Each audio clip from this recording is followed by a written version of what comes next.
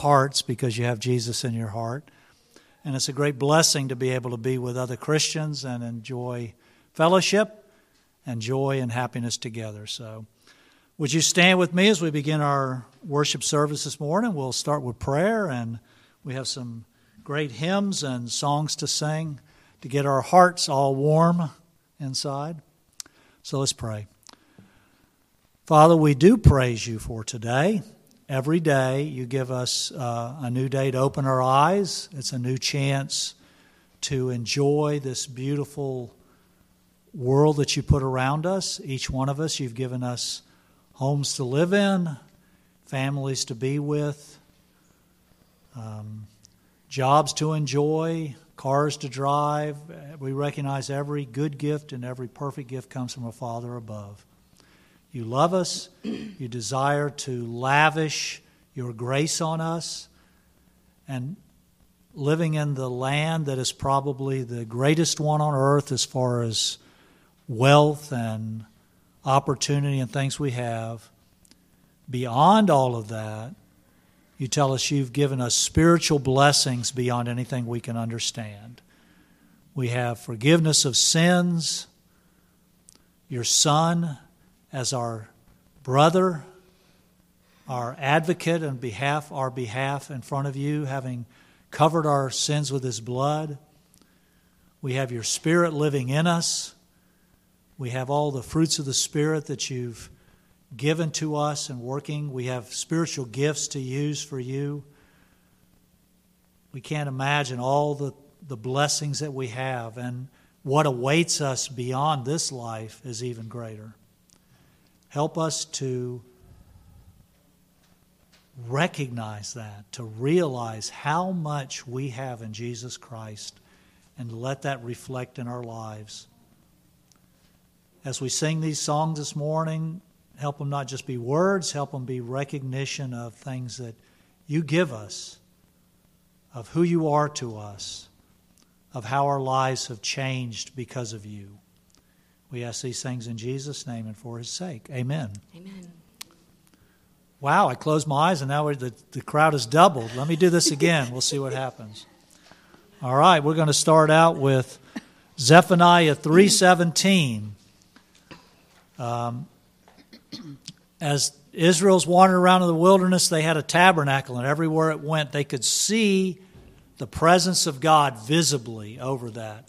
A fire at night and a cloud by day to recognize that the Lord was in their midst.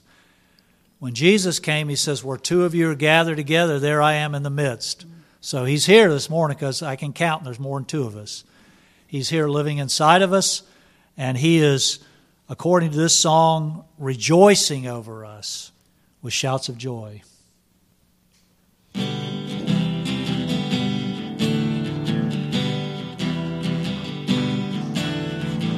The Lord your God is in your midst, a warrior who saves.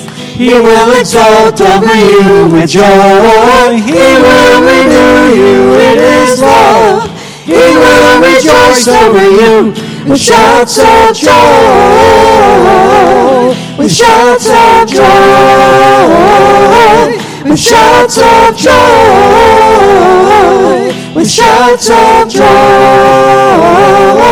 with shouts of joy. The Lord your God is in your midst, a warrior who saves. He will exalt over you with joy. He will renew you in his love. He will rejoice over you with shouts of joy, with shouts of joy, with shouts of joy, with shouts of joy, with shouts of joy. One more time. The Lord your God is in your midst, a warrior who saves. He will exalt over you with joy. He will renew you in his love. He will rejoice over you with shouts of joy. With shouts of joy. with shouts of joy, with shouts of joy, with shouts of joy.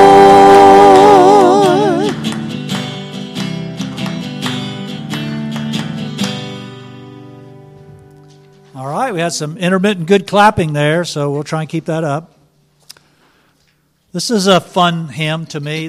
I guess our theme this morning is joy, because you should be joyful when you're singing. Joyful in the Lord and joyful in all He's given us.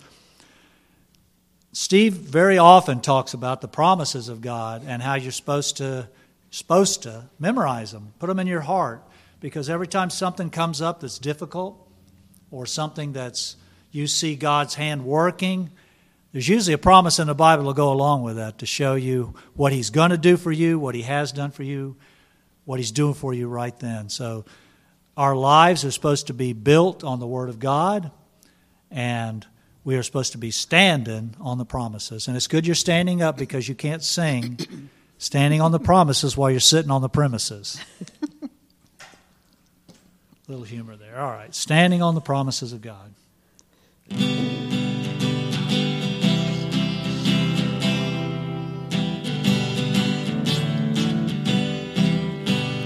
Standing on the promises of Christ my King, through eternal ages let His praises ring.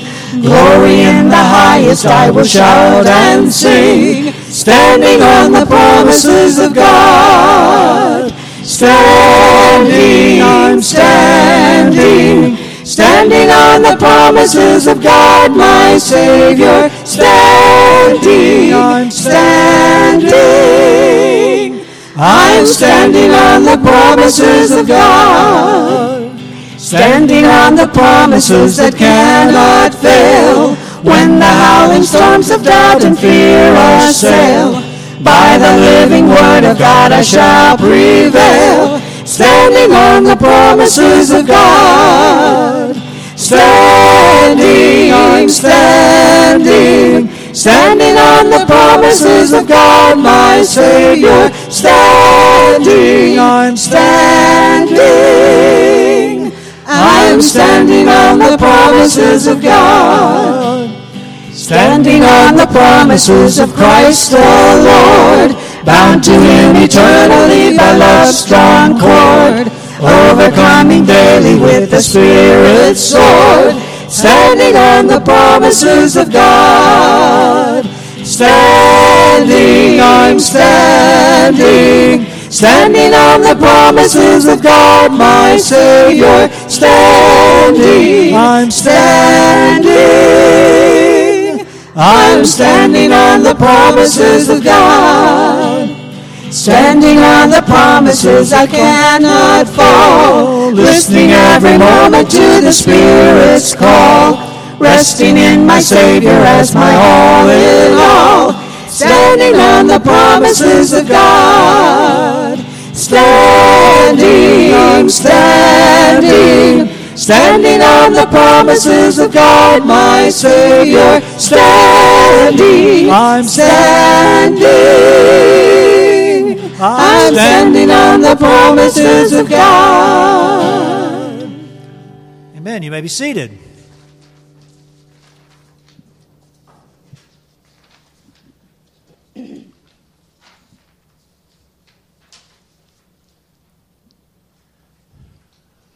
As Christians, when we someday stand before our Father, we won't be standing in our own righteousness. We'll be standing in His righteousness. Our sins will have been washed in the blood of the Lamb, and we will be, as the Bible says, as white as snow before Him. This is a great question to ask ourselves. Are we washed in the blood of the Lamb?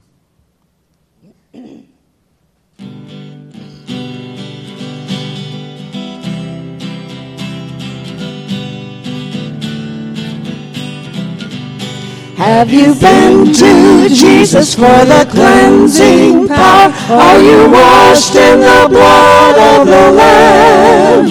Are you fully trusting in His grace this hour? Are you washed in the blood of the Lamb? Are you washed in the blood, in the soul-cleansing blood of the Lamb? Are your garments spotless? Are they white as snow? Are you washed in the blood of the Lamb? Are you walking daily by the Savior's side? Are you washed in the blood of the Lamb? Do you rest each moment in the crucified? Are you washed in the blood of the Lamb? Are you washed in the blood, in the soul-cleansing blood of the Lamb? Are your garments spotless? Are they white as snow? Are you washed in the blood of the Lamb? When the bridegroom cometh, will your robes be white? Are you washed in the blood of the Lamb? Will your soul be ready for the mansions bright? Are you washed in the blood of the Lamb? Are you washed in the blood, in the soul-cleansing blood of the Lamb? Are your garments spotless? Are they white as snow? Are you washed in the blood of the Lamb? Lay aside the garments that are stained with sin, and be washed in the blood of the Lamb. There's a fountain flowing for the soul unclean. Oh, be washed in the blood of the Lamb. Are you washed in the blood, in the soul-cleansing blood of the Lamb? Hallelujah! Are your garments spotless? Are they white as snow? Are you washed in the blood of the Lamb?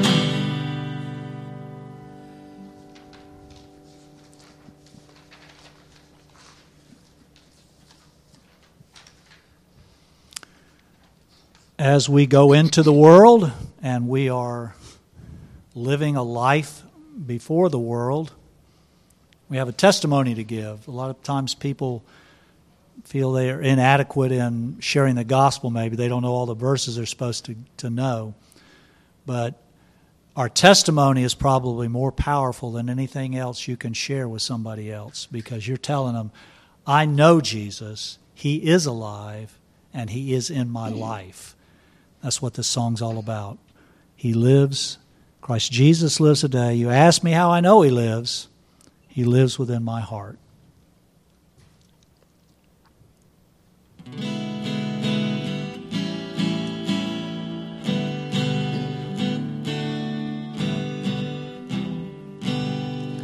I serve a risen Savior. He's in the world today.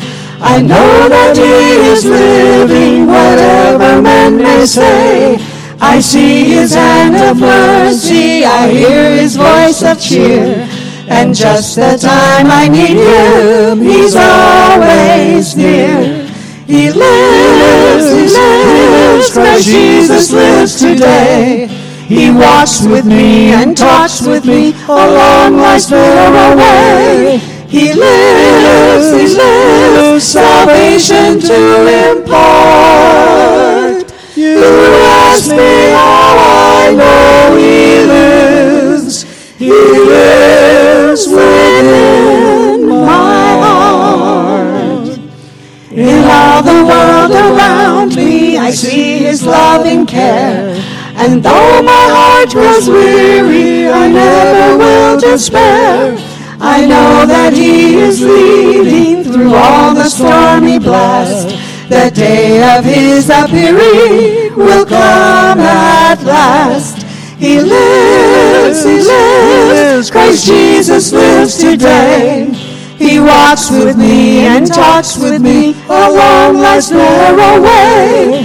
He lives, salvation to impart. You ask me how I know He lives. He lives within my heart. Rejoice, O Christian, lift up your voice and sing eternal hallelujahs to Jesus Christ the King, the hope of all who seek Him, the help of all who find. None other is so loving, so good and kind. He lives, Christ Jesus lives today. He walks with me and talks with me along life's narrow way. He lives, salvation to impart. You ask me how I know He lives. He lives within my heart.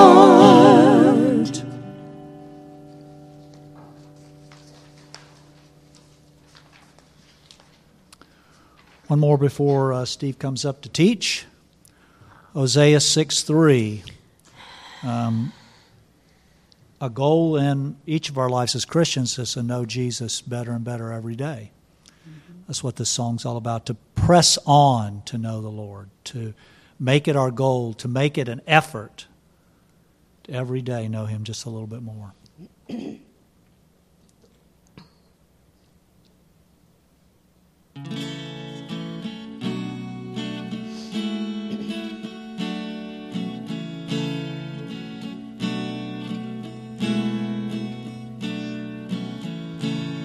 So let us know.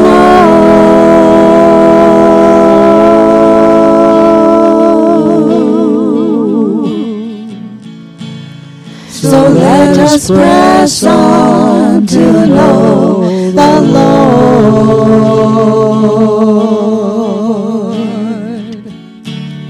is going forth, is as certain as the dawn,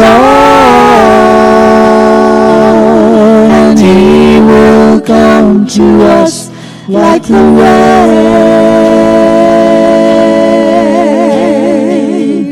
like the spring rain, watering the earth. So let us press on to know the Lord,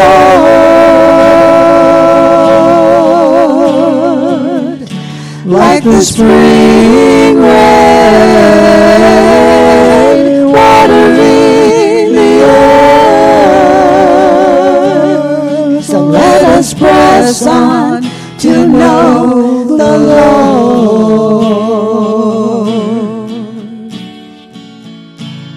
So let us know.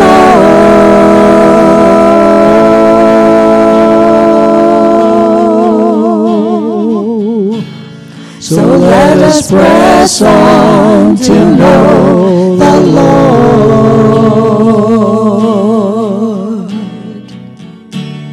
is going forth, is as certain as the dawn, and He will come to us like the rain,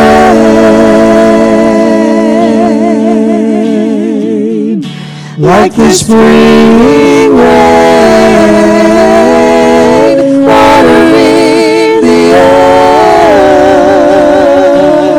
So let us press on to know the Lord,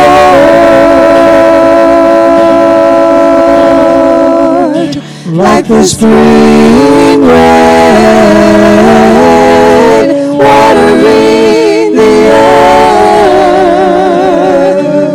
So let us press on to know the Lord.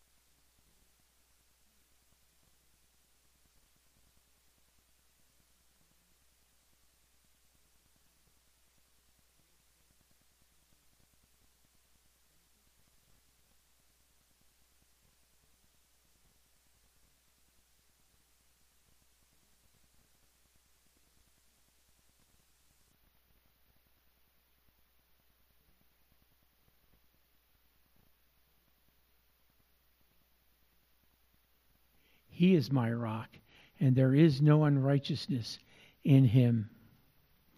Father God, I wholly agree that it is good to sing for joy, to sing to you, to sing about you, and to recount your works, your miracles that brought salvation to me and to many of the folks that are here. We thank you so much for that, and help us to live in gratitude of that, Lord, and help us to, Lord, to trust in you, to have confidence in you, even though we're in a world surrounded by people who hate you and hate your word, and are not particularly friendly to us either. And Lord, I pray that we would be, as David says here, that we would be confident in you and in your Spirit. And Lord, I pray that that you would have us to, we would declare your praises in our old age. And Lord, help me and those who are in my area of age to continue to praise you, continue to be thankful for you. And Lord, thank you for giving us this opportunity to come together to worship you in music, in the reading of the word, and the preaching of the same. I am thankful that we have a pastor who loves you, loves your word, and loves us. And I pray that you would put on Pastor Steve on his heart what you would have him teach us. And Lord, I pray that we would have ears to hear and take to heart what we have heard. In your name we pray. Amen.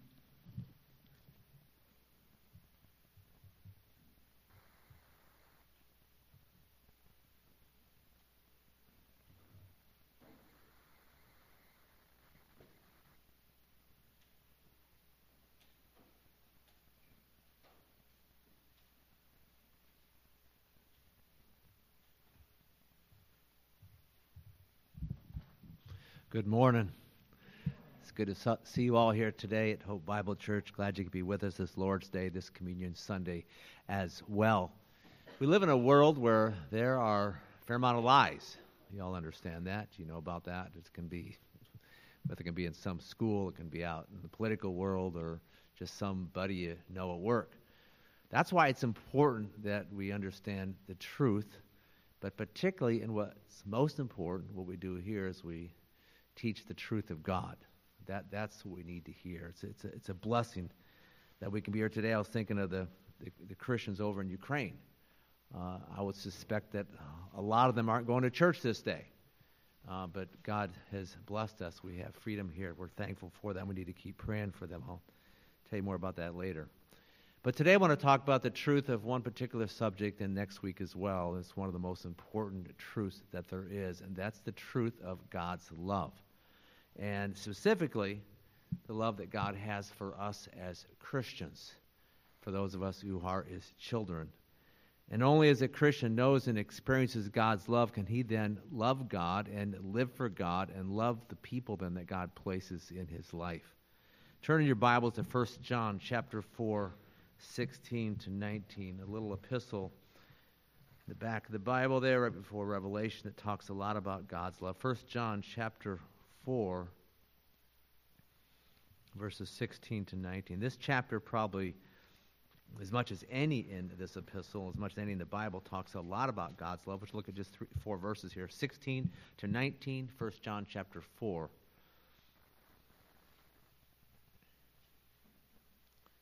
It says, "We have come to know and have believed the love which God has for us. God is love, and the one who abides in love abides in God, and God abides in him. By this love is perfected with us, so that we may have confidence in the day of judgment, because as he is, so also are we in this world. There's no fear in love. Perfect love casts out fear, because fear involves punishment, and the one who fears is not perfected in love. We love because he first loved us." Let me just mention a few points from these verses. It says that a Christian knows and believes in God's love. That is, first, the Christian is one who knows what the Bible says about God's love, and then he believes it. He believes it. And in fact, God wants us to be ones who are convinced of the love that he has for us. You go to the end of Romans 8, and it talks there, those verses, I'll sum it up. What Paul says, those last few verses, is, I'm convinced that nothing will ever separate me from the love of God. And that's how God wants for each one of us here to be, ones who are convinced deep in our heart and soul that God loves us. Secondly, we see that the Christian abides in God's love. That is, he thinks about how God loves him. He daily depends on this love that God has for him. And the Christian then, it says, who abides in God's love is one who abides in God. That is, he has this close relationship with God where he is continually experiencing and being comforted and being strengthened then by the love that God has for him. Then we see the Christian who knows and believes God's love is a confident person. He's not a fearful person. He's not afraid of people. We hear about that verse in Proverbs says, the fear of man brings a snare. He's not afraid of people. He's not afraid of trials. He's not afraid of problems. He's not afraid of the judgment to come. And that's because he really knows and believes and is convinced that God loves him. Next, we understand that the Christian who knows God's love is one who loves others, and that means both saved and lost. He's a loving person because he knows the love of God. We can only truly love other people if we know and experience God's love. As that verse says, I'll repeat it. We love because he first loved us. If you know a person, or if it's in your own self and you're not very loving, you know somebody else not very loving, they don't know the love of God like they should. That's the simple and real answer. As Christians, we're greatly loved by God, greatly loved. But oftentimes we're like parents who really love their children. But the children then don't realize how much God loves them. Those of you parents probably understand this. Does your child come up to you on a regular basis and say, thank you so much for how you've loved me? It just doesn't happen. They don't really realize it. And that's true for a lot of Christians. They don't realize and understand how much God has loved them. So it's important then just not just to know about this love, but then to know this love. We sang that song, Let Us Press On to Know the Lord. Well, let us press on to know the love of the Lord. That should be our desire. And my goal, my purpose today is to help you grow in knowing and experiencing the love that God has for you. How many of it? Different verses tell you that God loves you. Just general verses. You have this Psalm 23:6. Surely goodness and love will follow me all the days of my life. The verse in Psalm 26 says, your love is ever before me, and I walk continually in your truth. The verse in Psalm 63, your love is better than life. Well, that's a good verse. Your love, God's love for you, is better than anything life has to offer you. Your love is better than life, and many others. And you need to know and believe these verses that in general tell you that God loves you. It's just a general verse. But God wants you to know that he loves you in very specific and personal ways. And that's what we want to talk about today. How God loves you and personally expresses his love for you. Now, simple question here. I know there's a simple answer. What's the single greatest demonstration of God's love for you as a Christian? What is it? Jesus died on the cross. That's it. Single greatest demonstration of God's love for you is that Jesus Christ died on the cross and then rose again for you. It says in Romans 5:8, God demonstrates his own love toward us, and that while we are yet sinners, Christ died for us. Ephesians chapter 2, 1 through 5. I'm going to sum it up here, but there's a verse there, verse 4. It says, because of his great love. Then it talks about how he saves us. It's because of his love, the motivating factor that moved God to send his Son down to this earth to die for you, to rise again for you, is because he loved you. John 3:16, we know the verse, God so loved the world that he gave his only begotten Son, that whosoever believes in him should not perish but have eternal life. The point I want to say here is God loved you by sending his Son down to this earth, not just to save you from sin, but to give you. He took away something, the sin, but then he gave you eternal life, an everlasting relationship with God, experiencing his love, joy, peace, and everything else that's really good in life. Ephesians 5, 1 and 2 talks about how, well, let's go there. Ephesians 5, 1 and 2. I have a lot to say today, and so I won't be reading all the verses, but I'll be sharing a lot. The handouts are back on the table there. You can get them afterwards if you'd like that. is my message I'm giving. Ephesians 5:1, therefore be imitators of God as beloved children. How can you imitate God? As you know that you're loved. You know that you're loved by God. Beloved children, and walk in love, just as Christ also loved you and gave himself up for us, an offering and a sacrifice to God as a fragrant aroma. So Christ loved you so much that he sacrificed his life. He suffered for you. He took your sins upon himself. You deserve to be punished for your sins by being apart from him forever in hell. But Jesus Christ, because of his great love for you, was punished for you. And God the Father punished his own Son, Jesus, so as to save you from your sins, so as to give you eternal life, and so that he could then love you forever and ever and ever. That's what we're talking about today. He wants you to know his love. And someday we will know it more than ever and be with him in heaven. 1 John 4:10 says, this is love, not that we loved God, but that he loved us and sent his Son to be the propitiation for our sins. We live in the world, and you see all kinds of definitions. There are people talking about love, or there's this song about love, but this is what it is. Again, it goes back to what we said before. The love is shown that Jesus Christ gave his life for us. That word propitiation just means that God was satisfied completely, totally satisfied by what Christ did for us. And so again, Christ's death and resurrection is the single greatest demonstration of God's love for you. And it's foundational. And it's the means, the basis by which God then can show you all these other kinds of love, other ways that he loves you. And so this thought, if you forget that God loves you, or you doubt that God loves you, then one of the most important things you can do is to take the time to think about how Christ died for you. Go back and think about it. Sit down. Take some time. We get in so much of a hurry. We need to have time to feed on the love of God, and this is one of the most important things right here.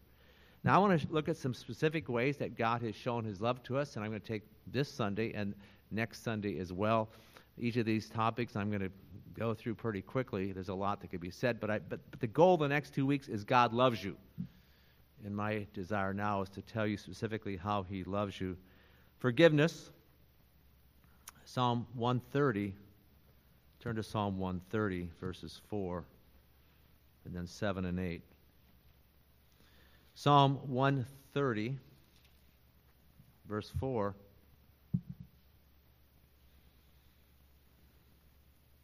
Psalm 130, verse 4 says, but there's forgiveness with you that you may be feared. There we see one of the results of knowing God forgives us. 7 and 8, O Israel, hope in the Lord, for with the Lord there is loving kindness. With him is abundant redemption.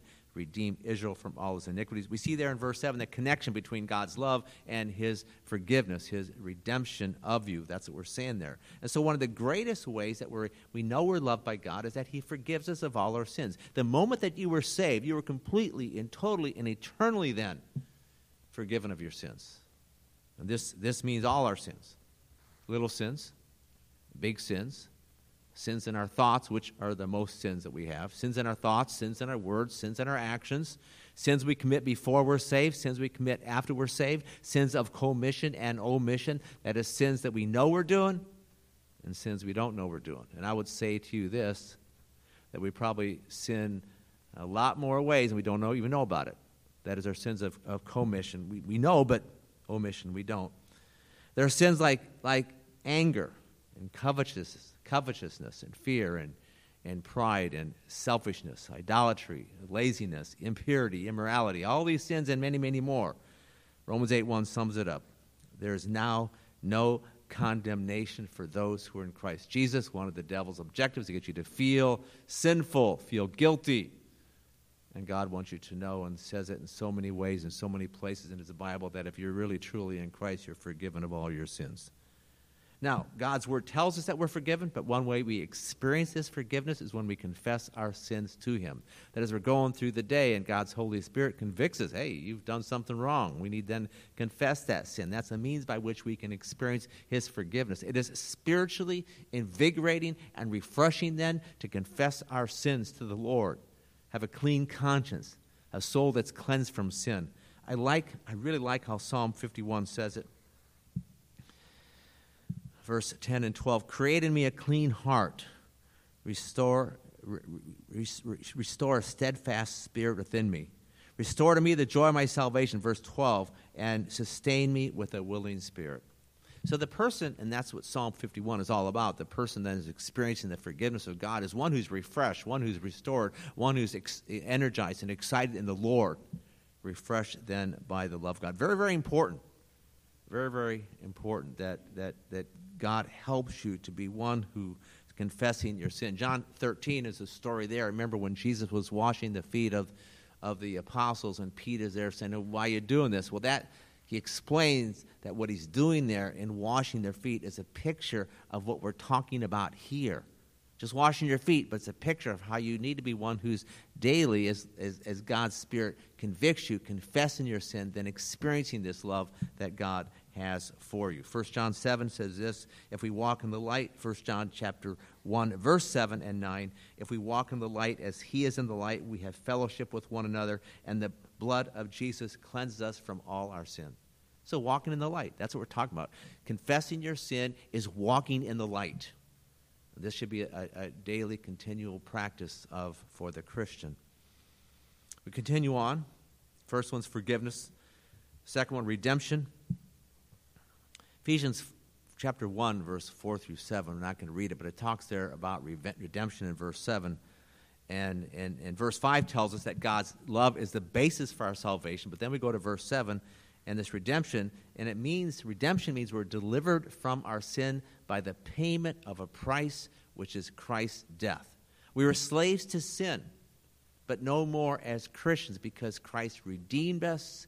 He delivered us from being slaves to sin. That's what happened. It's a deliverance. It's a price was paid, and the price again was Christ's death, so we're redeemed. Colossians 1:13-14 also talks about this redemption, and there it says you've been delivered from the domain of darkness, which is really just saying you've been delivered from the kingdom of the devil. And so it actually says in 1 John 3:10 that before we're saved, we are children of the devil. We're children of the devil, but now we're children of God. And so it's true then that God, through Christ, redeemed us, he rescued us, he delivered us from all these evil things. It's a wonderful thing. We've been rescued by the Lord. Next, adoption. We live in a world where many families aren't functioning properly, functioning the way God designed them to function. There's a great need in this world for better parents, for better mothers and better fathers. There's a great need for that. But no matter what kind of parents you've had in the past, maybe you're older now or whether you have right now, your most important need is that you have a Heavenly Father. Again, we can lament and moan if we've had a difficult time with our parents. Hey, the whole point here, the gospel, one of the main themes is now you have a Heavenly Father. You have a Heavenly Father, and He perfectly loves you. He's one who is patient and kind and gentle and giving and forgiving towards you. He's one who talks to you and who listens to you. He's one who has all the power that you need to do what God wants you to do. And so as a Christian, this is now true for you. You now have a Heavenly Father, and you are His child. And He greatly loves you. He greatly cares for you, and He will forever and ever and ever. Turn to Psalm 73. Life verses. I have a number of life verses. These are some of my favorite, more so in the last even a couple years. Psalm 73, 23, 24. We need life verses like this, the kind that you memorize, you think about, that you put on your wall. Psalm 73, 23, 23, 24. Nevertheless, I'm continually with you. You've taken hold of my right hand.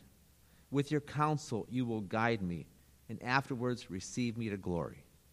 As a Christian, that's your life. That's right. That's it. Wonderful, encouraging truth that God gives us there. So we're ones who then are adopted into the family of God. The next one is provision. We know the prayer, Matthew 6:11, give us this day our daily bread. Because God loves you, because He loves you, He gives you daily bread. And you all know, we're all in the United States of America, we all understand what it means to have good food, to go to the supermarket and all kinds of wonderful food, and go to the restaurant, all kinds of wonderful food. We're blessed. He gives us our daily bread. But really, you can expand this, and it means really that He meets all your physical needs. Of course, this doesn't mean yet you're not to work. Some people think that more and more these days. God wants you to work, and work is one of the means by which God then provides for you. God then gives you food, shelter, and clothing, and He meets really all your physical needs. But more so, He meets your spiritual needs. And God then gives you His grace. God gives you the Holy Spirit. God gives you the church. God gives you His Word. God gives you wisdom and everything else you need to be the Christian God wants you to be and to live in the way that He wants you to live. Psalm 23:1, we know the verse, the Lord is my shepherd, I shall not want. That is, He meets your needs. And it goes on to say, the next verse, it says, He leads me beside still waters. He makes me lie down in green pastures. That is, He meets my needs. But as again, I'm going to say it again after this time, is we need to be ones who take time with God so we can be satisfied by Him, so we can experience the love that He wants us to have, so we can feed on His love. You all know what it means to eat food. You're here today. You've eaten food. I've had breakfast this morning. I had my cereal. We know what it means to feed on physical food. You know what it means to feed on the love that God has for you. Absolutely imperative for your life. Next, compassion. Psalm 103 says, just as a father has compassion on his children, so the Lord has compassion on those who fear Him. He Himself knows our frame. He's mindful that we are but dust. I love these verses. Some of my favorite on compassion. God knows that you're physically needy, that you live in this physical body that's but flesh, that gets weak, that gets tired, that gets sick. All of you have experienced weakness and tiredness and sickness. And God knows, too, that you're spiritually tempted, spiritually needy. That is, you're daily tempted. You have this continual fight with the devil, that you have struggles in your life and in your relationships, that there are trials that you go through. Life is not easy. We all know that. We all hear Sunday, and it looks like everybody's doing good, and we smile and we talk. But if we're to go into your life and what happened the last week or 2 or 3 weeks, say, well, there's been some needs.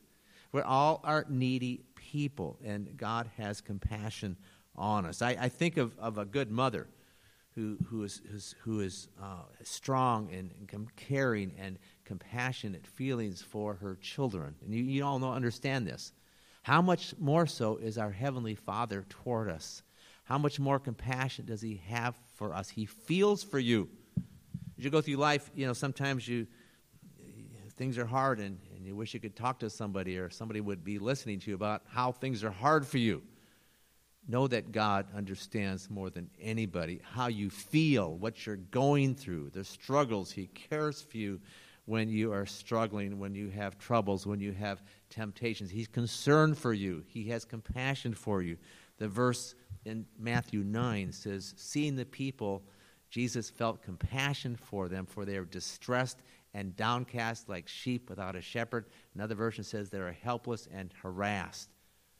As people, whether it's yourself or others, you walk down the street, there's people, you see their faces, their clothes, you see them.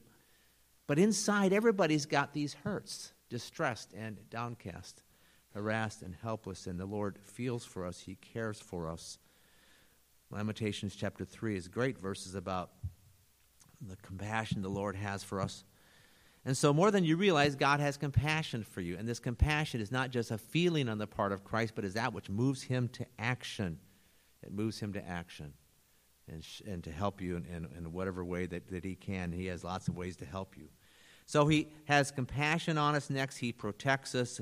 Ephesians 6:10-11 talks about how our struggle is not against flesh and blood, but against the spiritual forces of darkness and wickedness in the heavenly places. You as a child of God need protection. Satan, God's number one enemy, hates you, is against you, and fights you much more so than you realize. He really, really does hate you, strongly so. I'm not saying that to get you afraid. I'm just telling you the truth. He'd like you wiped off the face of the earth. That's what he would like. The physical battles that range around our world are very small compared to the spiritual battles that we see. We're all aware of this war in Ukraine, and it's really, it's sad, it's sickening, it's terrible. I mean, you see any of the pictures at all, it's a terrible, terrible thing. But you have to understand that the spiritual battles that are taking place are much, much worse than that.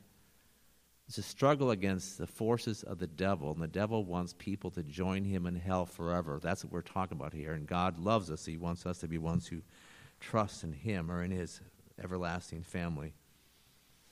1 Peter 5 talks about how your adversary, the devil, prowls around seeking to find people to destroy. Our heavenly and loving Father, then, is aware of every aspect of this spiritual battle, whether it's in your life or whether it's in this church as a whole or other places. He knows what's going on. He, along with the Lord Jesus Christ, they're building the church. The Holy Spirit, they're building the church. They're not unaware of what is taking place, and we need to understand this. And God then, and with Christ and the Spirit, they watch over you and protect you in more ways than you realize. Just like a parent with a child, the parent might be protecting the child, and the child has no clue how the parent is really helping him. So important to see this. John 17:15 says that Jesus keeps them from the evil one. It says in 2 Timothy 4:18, the Lord will rescue you from every evil deed and will then take you to heaven. My favorite verse on protection is that one, 2 Timothy 4:18. Rescue you from every evil deed. This doesn't just mean physical. Some will say, well, why doesn't God protect all those Christians over in Ukraine from physical harm? Because there are Christians who are suffering physically. Why? It's what we're talking about here. That does happen, and God can do that. And there's many examples of how God protects the Christians. There's no doubt, and there's no doubt he's done that physically for you, no doubt. But we're talking about here spiritual protection, and that he, if you are his child, if you are his son or daughter, he will make sure that you make it to heaven, and nothing will ever keep that from happening. Even though the devil would like to, he can't. And God himself will then make sure you get there because he's protecting you. It's by means of God's word, by means of the Holy Spirit, it's by means of the church, and it's by means of the angels. You're being protected. Now, this doesn't just mean you sit back and take it easy. God wants you to be ones who are fighting in this battle. You need to be ones who are trusting in the Lord, using his word, and putting on the armor of God, talked about in Ephesians chapter 6. The belt of truth, the breastplate of righteousness, the shield of faith, the helmet of salvation, and also then to equip yourself with the sword of the Spirit. Important things. You go along and think, oh, God's going to protect me. No, you have to employ the means that God gives you. Talked about there in Ephesians 6. That's part of what God wants for you. You're in God's army, and you're a soldier of Christ. And God wants you to see that you're to be one who is fighting with Christ in these greatest of battles in the world, always remembering that the Lord is your protector. And he protects you because he loves you, just like a mother or father protect their children because they love them. That's what we're talking about here. Next one is fellowship. One of the main ways that God shows his love for you is through the lives of other Christians. That's what he wants for you. As you're involved in the church family, as you spend time with other believers, then you will experience God's love. That's what he wants. And if you're experiencing God's love, it means you're with other believers, and it's through them then that God shows his love to you. So important. I was very saddened by the COVID thing, and in terms of how the devil used that to keep so many believers from church. I understand there's certain situations, and maybe elderly or certain sick people. I understand that. But he really did a number on the churches. And God's sovereign. And there's one thing, I might have said this to you, but it was back in November. I was talking to the guy, he's the head of the Baptist churches in Hillsborough County, about over 100 churches, Southern Baptist churches. And he said at that time that only 60% of the attendance was back. I thought, wow, 60%, that's 40%. Where are the people at? What's going on here?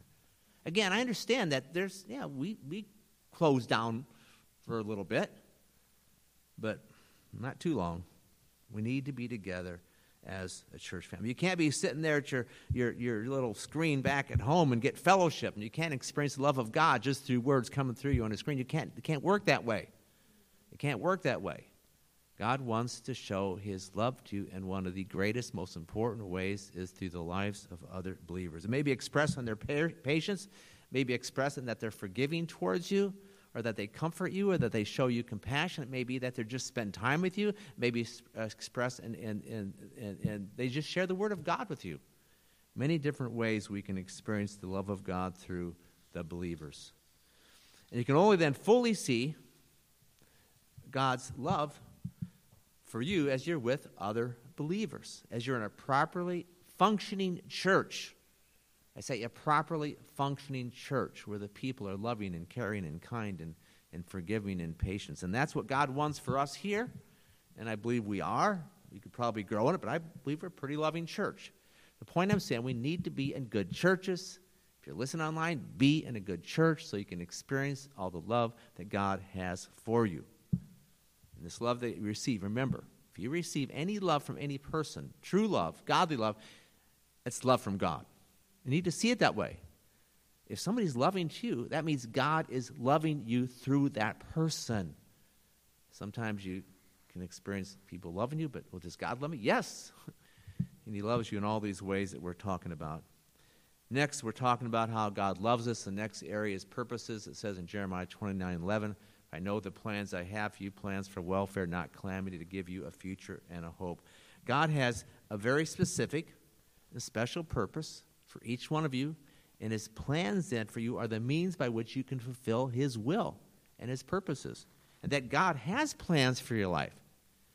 Plans that relate to your character, to your experience, to relate to the kind of person you are, to the gifting you have, is an evidence of how God loves you. God loves you and that he gives you good plans for your life. That's what we're talking about here. John, turn to John 14.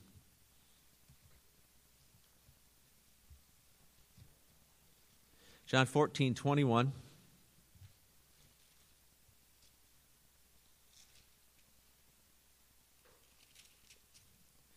Verse 21, then 23. Jesus talking says, he who has my commands, verse 21, and keeps them is the one who loves me, and he who loves me will be loved by my Father, and I will love him and will disclose myself to him. Verse 23, Jesus answered and said to him, if anyone loves me, he will keep my word, and my Father will love him, and we will come to him and make our abode with him. Obeying God's commands is the way that you fill God's plans for you. And obedience, and what it says here, if you love me, that is obedience to God, carrying out his commands, is motivated by his love for us. But then it says, and this is important, as you obey God, this results in you experiencing more of his love. That as a Christian, God loves you all the time. But you experience more of his love. And I just love the way it says it here. I love him and will disclose myself to him. You'll have a very special, intimate relationship with the Lord as you know that he loves you, and then as you then love him by obeying him. Verse 23, it says, we will come to him and make our abode with him. Very special verses, there's not many like this in the Bible, about the special relationship that God wants us to have with him, but particularly so as we obey him, he will disclose himself to us. And oftentimes there's certain Christians that are going around a little bit discouraged for whatever reason. The question they might want to ask themselves is this, am I doing what God wants me to do? And as you do what God wants you to do, and I can testify to this time and time again, God will disclose himself to you. He will encourage your heart. He will encourage your soul. That's what we can say. So we can say then that the purpose and plans God has for you are then ways by which you can love God and love others and experience the love of God and also experience the love of others. So important. I think of oftentimes people in the world, and we all understand this, and this may have been a part of your past experience, is that think, well, if I get in this good relationship, that person's going to love me, and that's what I need for my life. It don't work that way. What God says is we need to know his love, and we need to be loving others. And so if you have a marriage relationship, for example, there can be the expectation. The husband says, well, the wife should love me, and the wife says, the husband should love me. Well, no. I won't have that expectation. Really, the love you get from a partner or anybody is like the frosting on the cake, okay? What's most important is the cake, that God loves you, and you love him, okay? And don't have this expectation for others to love you. It's just not going to work. It does not work, and anybody that's married knows that. We're just humans, and we fail our partners. We fail one another, but what's critically important, this is what's helped me through the years. I just have a strong. I know my wife loves me, and that's good. Okay, that's good. I like that. But what's most important is when I get time with the Lord and know that He loves me, and I sense that and experience that as I go through life. That's what helps me. That's the key. That's the key. Okay, we talk about purposes next. God's Word. One of the biggest ways that God shows His love to you is through His Word, what we call the Word of God, or what we call the Bible. It is indeed the greatest love letter in the world. Back 35, 36 years ago, my wife sent me a number of love letters, okay? And they're great love letters, okay? But you know, the thing about them that I still think about is that they were filled with verses that talked about the love of God. So I knew, man, this person, this Marcia, this is back before we were married, I knew that she knew that God loved her. That was key. I would never, and I'd never encourage anybody to marry anybody else if they're not being loved by God. Does that person have a strong relationship with God where they know that God is loving them, they're experiencing that? It just doesn't work. And so it's so important here, and that God tells us in His Word. So God tells us that He loves us. Think about parents. I don't know what your family's like.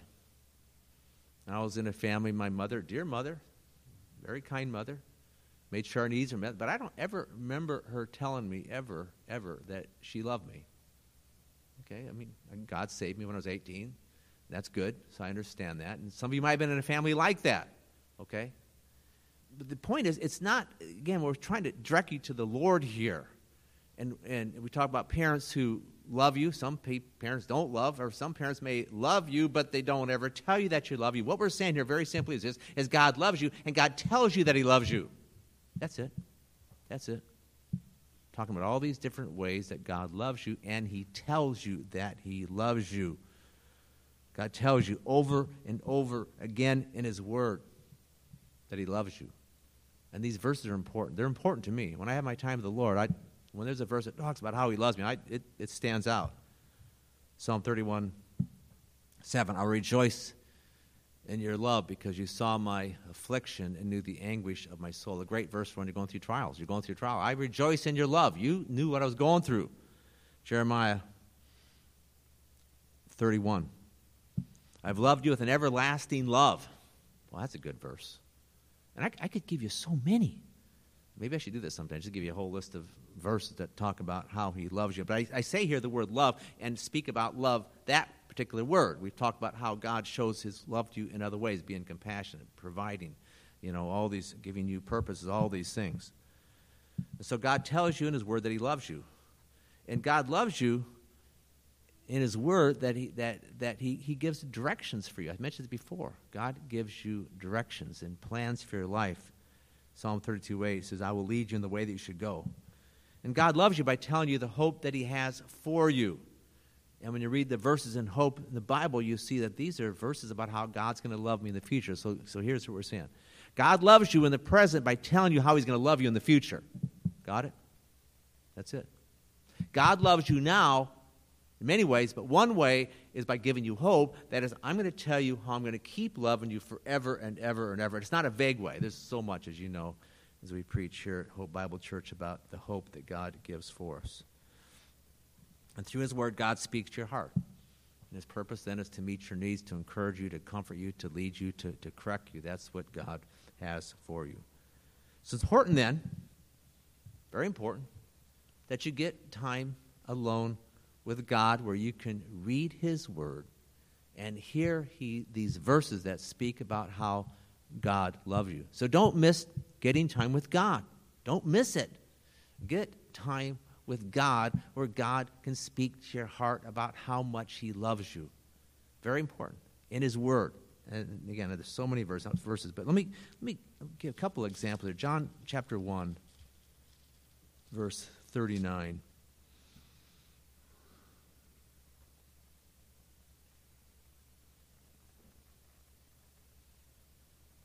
Verse 38. John 1:38, it says, Jesus turned and saw them following and said to them, "What do you seek?" They said to him, "Rabbi," which translated means teacher, "where are you staying?" He said to them, "Come and you will see." So they came and saw where he was staying, and they stayed with him that day for about the 10th hour. I would have loved to know what that day was like. They stayed with him that day. I mean, they were with him for a long time. I can't doubt at all that, and I know that he shared his love with them in different ways. Go to Luke 10:39. I believe you know this verse here. 10:39.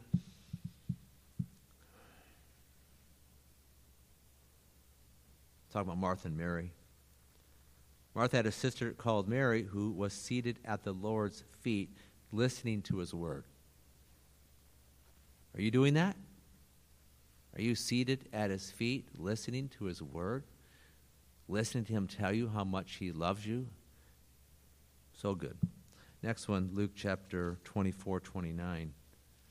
Luke 24:29. Just these pictures of people who were spending time with Jesus. And I'm not talking about the disciples. We know they spent, 2.5 years with him going around and spent a lot of time, but just these few here. 24:29. 28:29. Luke 24. As they approached the village where they were going, and he acted as though he were going further, but they urged him, saying, "Stay with us, for it's getting toward evening, and the day is now nearly over." So he went to stay with them. Say, "Lord, can you stay with me? I want to be with you." These are important truths. And sometimes we are so busy. You should never be too busy for God. Knowing not that God needs you, but you need him, and he wants to show you that he loves you. He wants to tell you that he loves you. That's what he has for you. And don't go looking for love in the wrong places. I think you know what I mean by that, right? You go look to the Lord. You look for God. You look to his word. You're in a church. All these things I've talked about. Go to God and his word. Then you'll hear from him how much he loves you. This little prayer is a good one. A few verses as we close. Psalm 90, verse 12. "Satisfy me in the morning with your unfailing love, that I might sing for joy and be glad all my days." So it's fine. So, Lord, you show me your love. That's a perfectly fine prayer. Now, to go to somebody else that you know, you got to love me, don't work. God, you satisfy me. That verse is one that Jeff read, Psalm 92. "It is good to declare your loving kindness in the morning." You know what that's saying? We get up in the morning and say, "Well, what kind of day is this going to be? Hope it turns out all right. I don't know what's going to happen." You know what the psalmist is doing here? He's declaring it. I'm declaring this day that God loves me and that he's going to show me his love through the day. It is good to declare his loving kindness in the morning, and then faithfulness at night. You know what that means? That means at nighttime you look back, yep, God loved me here, all these different ways all day long. Your soul is satisfied with the love that he has for you. Psalm 57. God will send forth his loving kindness and his truth. Great verse. Well, we need that. We need truth. We need the love of God. God will send it forth. Indeed, this is what the Lord has for you. Let's pray.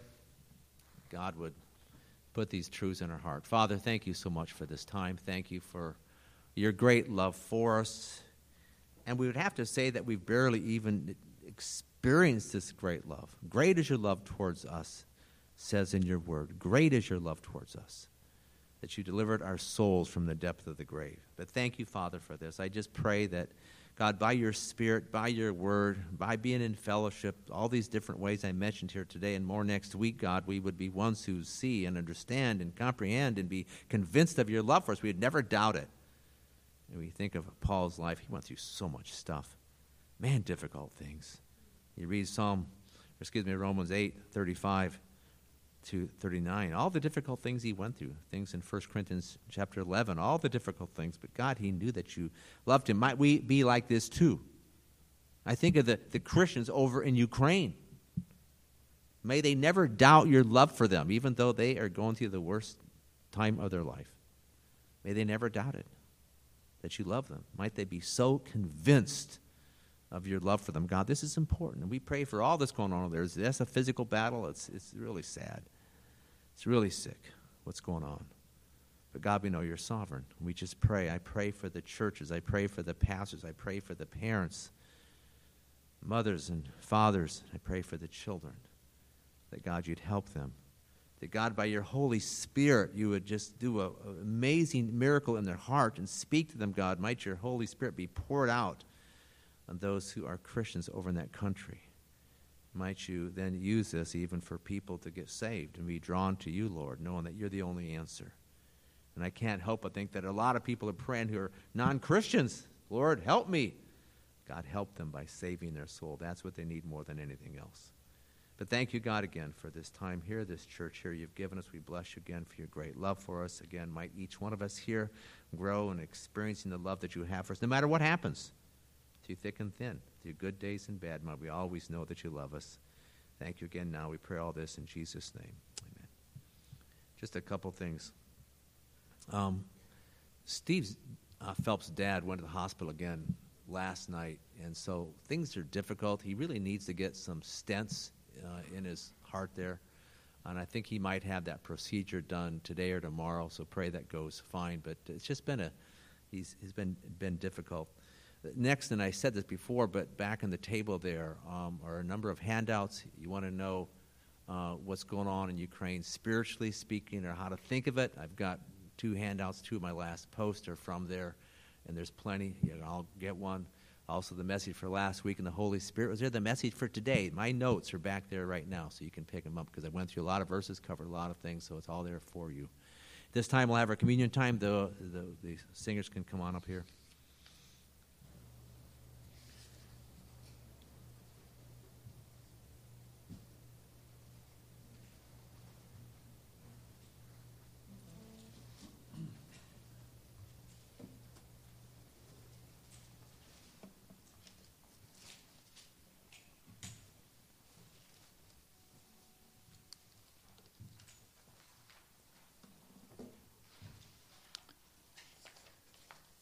You stand with me as we have our communion song, if you could, please. And as Steve has said, our job as Christians is to try and understand, to grasp how much God loves us. And that's really impossible because we cannot fathom what it is. And that's what this song talks about.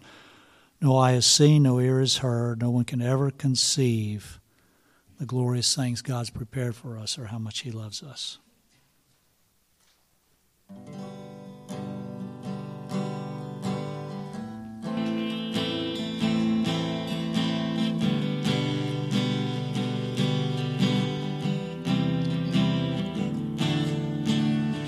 No eye has seen, and no ear has heard, and no mind has ever conceived the glorious things that you have prepared for everyone who has believed. You brought us to, and you called us your own, and made us joint heirs with your Son. How high and how wide, how deep and how long, how sweet and how strong is your love. How lavish your grace, how faithful your ways, how great is your love, O Lord. Objects of mercy, who should have known wrath, were filled with unspeakable joy. Riches of wisdom, unsearchable wealth, and the wonder of knowing your voice. You are our treasure and our great reward, our hope and our glorious King. How high and how wide, how deep and how long, how sweet and how strong is your love. How lavish your grace, how faithful your ways, how great is your love, oh Lord. No eye has seen, and no ear has heard, and no mind has ever conceived the glorious things that you have prepared for everyone who has believed. You brought us here and you called us your own, and made us joint heirs with your Son. How high and how wide, how deep and how long, how sweet and how strong is your love. How lavish your grace, how faithful your ways, how great is your love, oh Lord.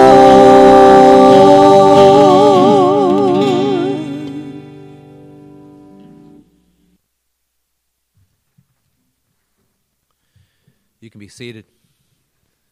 We're having our communion time. When I think about this communion time, I think of two things, two primary reasons. One is so that we can be refreshed and reminded by the Lord's love for us, and two, that we then can love him, that we can thank him for how he has loved us. That's why we're here. Psalm 86, just one verse, and we'll have communion. Psalm 86, verse 13, I mentioned this briefly. Great is your love towards me. You have delivered my soul from the depths of the grave. And again, this is a personal verse. Think about this. Great is your love towards me. Again, the love that God has for us, it's a personal thing. Great is your love towards me, for you have delivered my soul from the depths of the grave. If you can remember just one thing in terms of God's love, that truth right there is so important. As I mentioned before, we want to have hearts that are right with God and clean before him, so we're going to just take a minute to pray privately, personally, before the Lord. If there's any particular sin that's on your soul that you've not confessed, take that minute, take this minute or two, and then we'll have communion.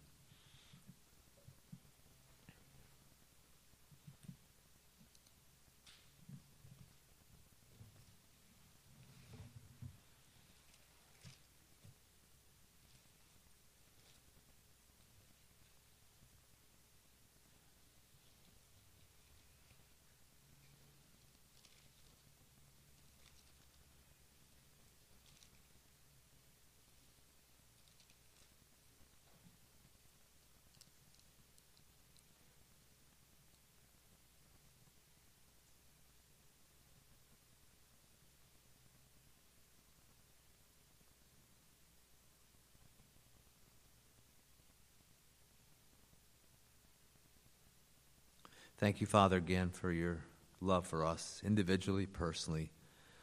Lord, we've all sinned against you, but to know that, Lord Jesus, you took our sins upon yourself. You paid the penalty for them. And so now we're completely righteous in your sight, Lord Jesus, and in your sight, oh Father, we thank you for that. But what a wonderful thing to know that we're loved in a world that's wants to be loved by people. We know that we're loved by you, and that's what's important.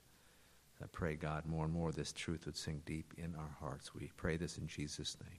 Amen. I wanted to ask that everybody get one of these little cups back there. If you didn't raise your hand, Giovanni will get them. Anybody? Okay. 1 Corinthians chapter 11, verse 23. I received from the Lord that which I also delivered to you, that the Lord Jesus, on the night in which he was betrayed, took bread, and when he had given thanks, he broke it and said, "This is my body, which is for you. Do this in remembrance of me."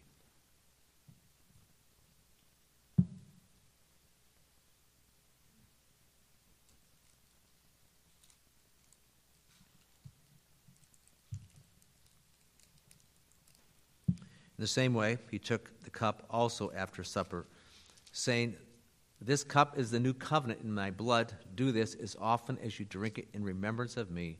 For as often as you eat this bread and drink the cup, you proclaim the Lord's death until he comes."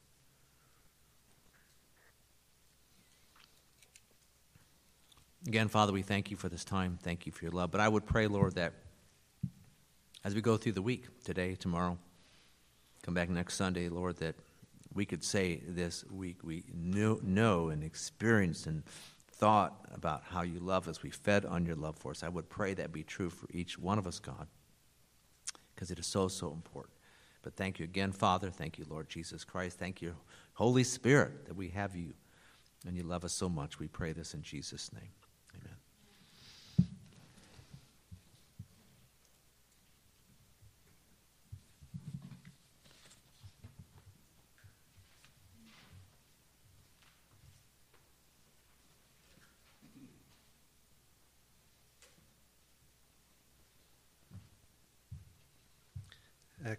Activity-wise, we have Wednesday Bible study time coming up, the 9th. Just to encourage you to come out 6:45 p.m. if you're looking for more of what Steve was saying about being in God's love.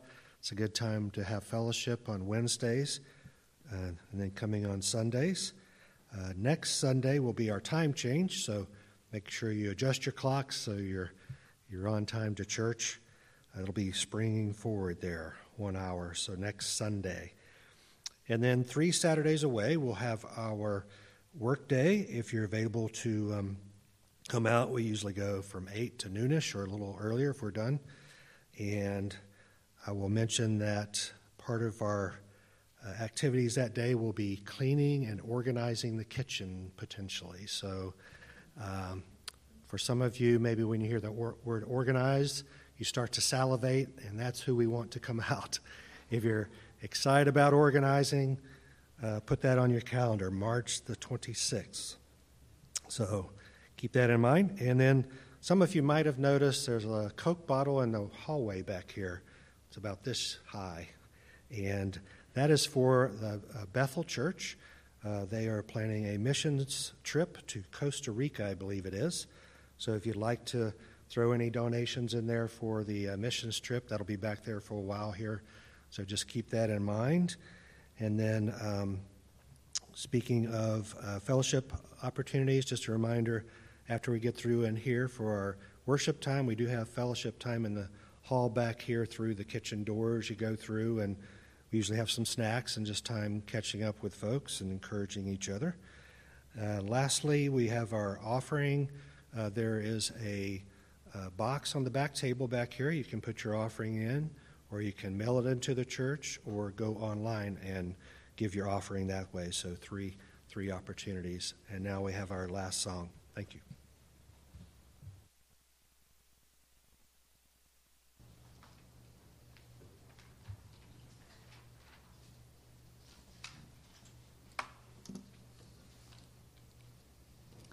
All right, you get to stand up one more time, if you are able. This is a very famous hymn, probably one of the most memorable to me when I was growing up, thinking about heaven. If you're thinking about what's the greatest display of God's love to us, the fact that one day He actually wants us to come live with Him, and He's making a place for us right now. So when we all get to heaven,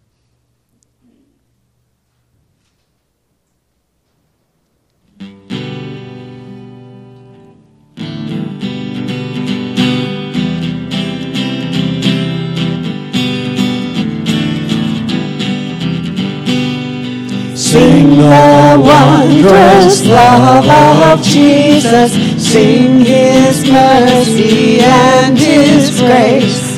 In the mansions bright and blessed, He'll prepare for us a place. When we all get to heaven, what a day of rejoicing it will be. When we all see Jesus, Jesus, we'll sing and shout the victory.